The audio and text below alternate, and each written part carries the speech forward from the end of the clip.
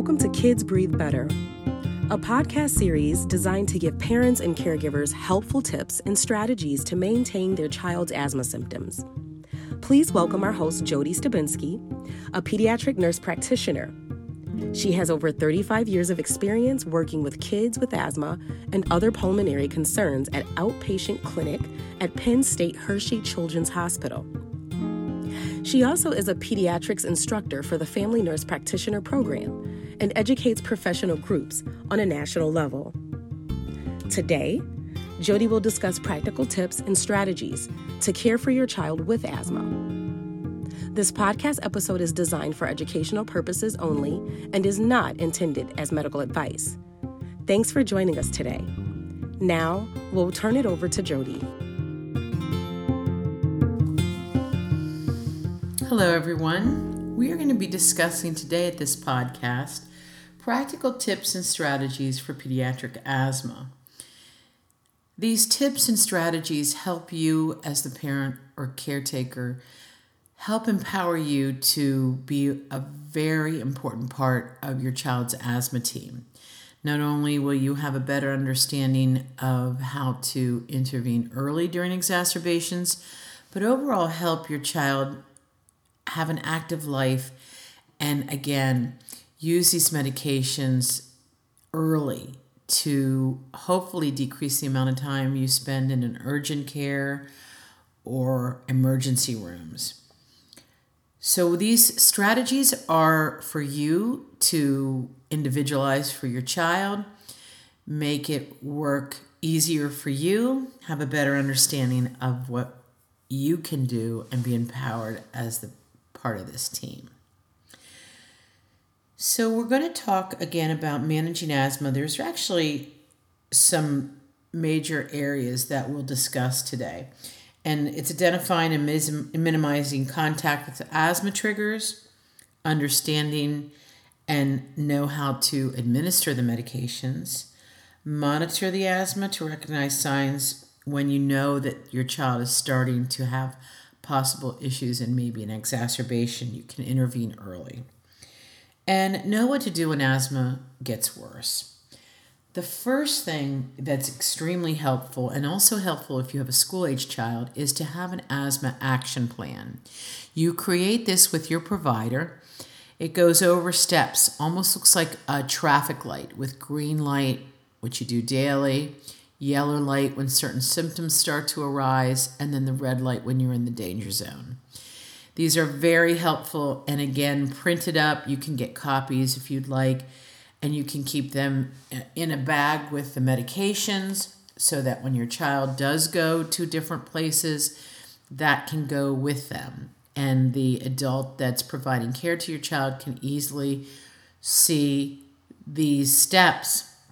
It's also helpful to include numbers of yourself, your provider for your child's asthma, and sometimes if you're going to different areas, just an idea and a phone number of the nearest medical facility if you should need it. It's better to be prepared and never use these things.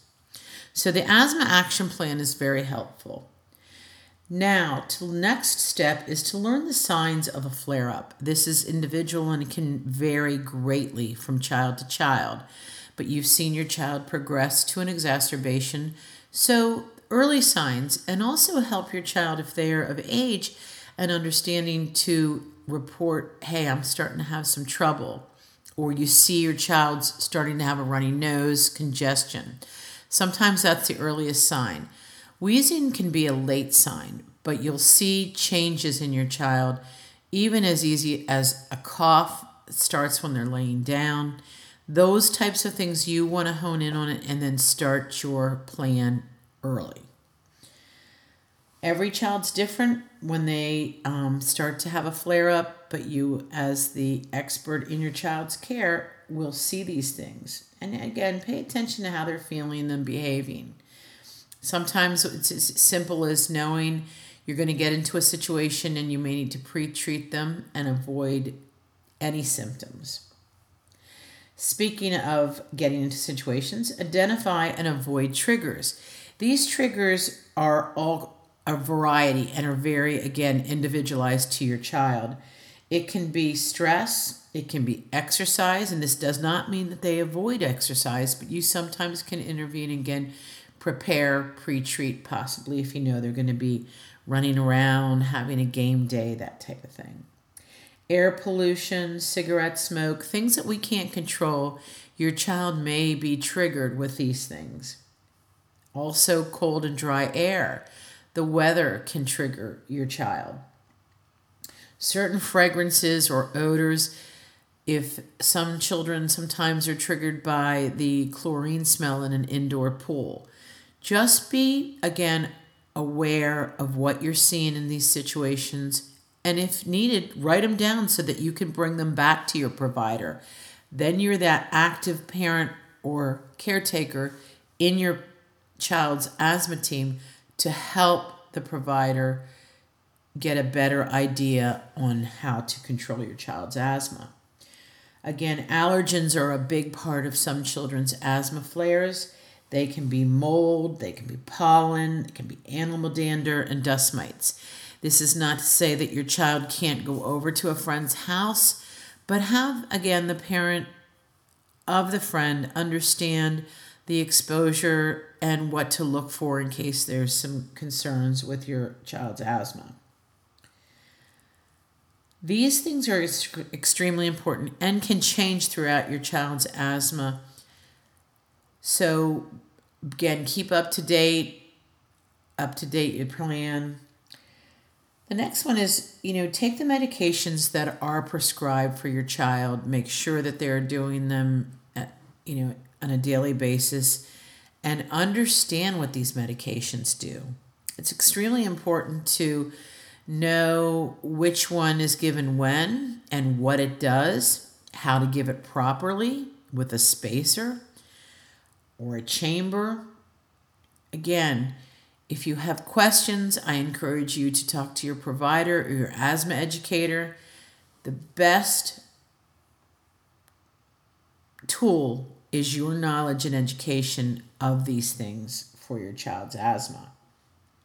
You, again, want to understand what quick relief medications do as opposed, again, to the controllers and when to give them. This is very helpful, especially, again, when you're in the middle of a child having a breathing issue. You want to be able to think clearly and, again, intervene as soon as you see some issues starting to arise. We talked a little bit more about keeping track of symptoms. Again, you're noticing certain places your child may be having a more of a reaction when they get home, or you're seeing, stressful situations. You want to maybe share those with the provider so they have a much better understanding. One of the other things that I say to at least the children I care for and the parents is to try to decrease the amount of exposure to illnesses and germs. This is not to say that you're going to put them in a plastic bubble or, again, start wiping down all the surfaces that they're going to touch. But you want to be prepared, especially out in public. There's a lot of touch points, especially if you're at an all-day amusement park and then you sit down to have finger foods. You're putting your hands on your food. You want to just get in the habit of hand washing or using that antimicrobial so that you cut down the exposure of illnesses for your child. This may be also wearing masks when you think you're going to be in an environment that may have a higher incidence of illness in a more populated area. Also, one of the key factors is children's vaccines. This helps decrease the amount of childhood illnesses that your child will develop. Flu vaccines, COVID vaccines. I'm not advocating that you have to do this, but think about them and help decrease the amount of issues that may arise when your child does get ill or does pick up that virus or does pick up the flu. Again, this does help greatly in overall control of some of those symptoms and the course of that particular illness, whether it be flu or viruses. We can't avoid viruses, And especially we're seeing now that used to be more so in the winter, there is not a season now for any of these viruses. It seems to be going through summer, and that's when we like to travel. Sure, we're outside, but again, having that bag or kit with your medications, the asthma action plan, antimicrobial soap, phone numbers is extremely helpful to you when you have to be faced with having to intervene for your child's asthma flare. I hope that some of this information is helpful to you.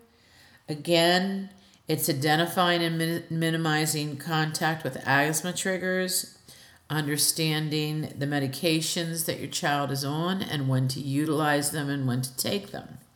Also be wary of prescription refills. Make sure you have, especially if you're going to be going away, you have your medications and they will last the duration of your travel. And we'll talk about that in more detail at one of our future podcasts on traveling with your child with asthma. And again, back to that plan in the beginning, you are anticipating what to do when the asthma gets worse. And that's where that asthma plan is greatly helped. So I hope these are things that you can take away, individualize for you and your family and your child with asthma. I thank you for the time that you have given today, and I look forward to talking with you more and as we have 2 more podcasts to talk about your child and their asthma. Again, I thank you for your input, and I hope that you can take away a few of these strategies in order to better have your child controlled during an asthma flare. Thank you. Thank you for listening to Kids Breathe Better. This episode was brought to you by Allergy and Asthma Network in support of the U.S. Centers for Disease Control and Prevention Exhale technical package to control asthma and reduce emergency room visits. Our next episode will discuss how to keep your child safe when they travel or visit friends. If this episode was helpful to you, please subscribe and leave a review. For more information, visit our website at allergyasthmanetwork.org.